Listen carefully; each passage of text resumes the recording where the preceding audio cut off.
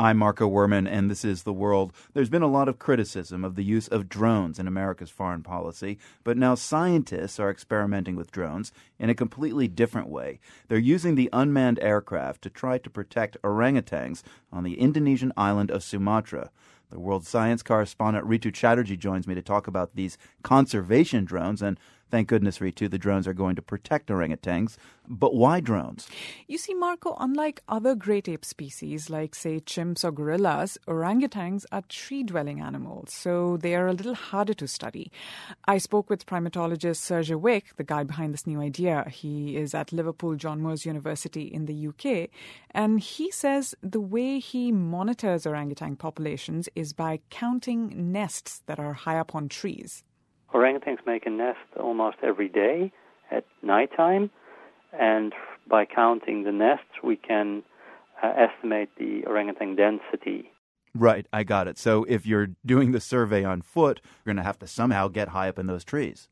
Or count them from down below. So it's a difficult task, right? And it's time-consuming and it's expensive.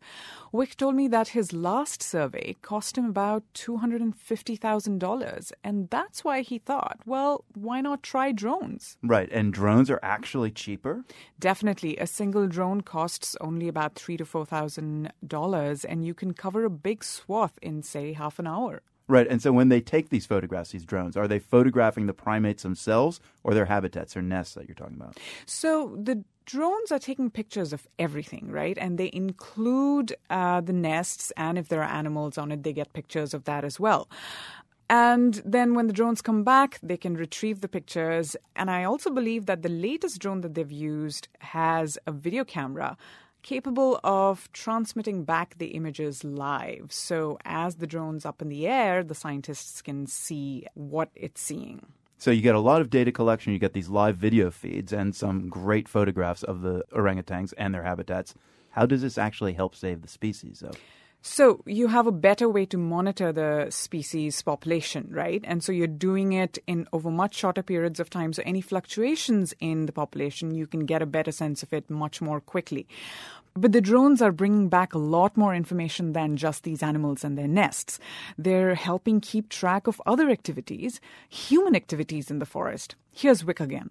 We can see illegal activities such as logging on the photos. We can see agricultural uses on the images. We can, for instance, see if somebody is planting corn or oranges. So you get an enormous amount of detailed information from the images that these drones capture.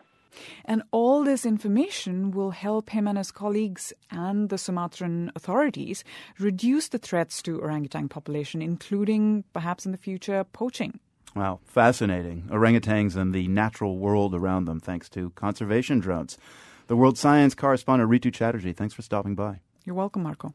And you can learn more about these conservation drones. Ritu has a whole interview with Serge Wick on her science podcast. You can download it at theworld.org/science.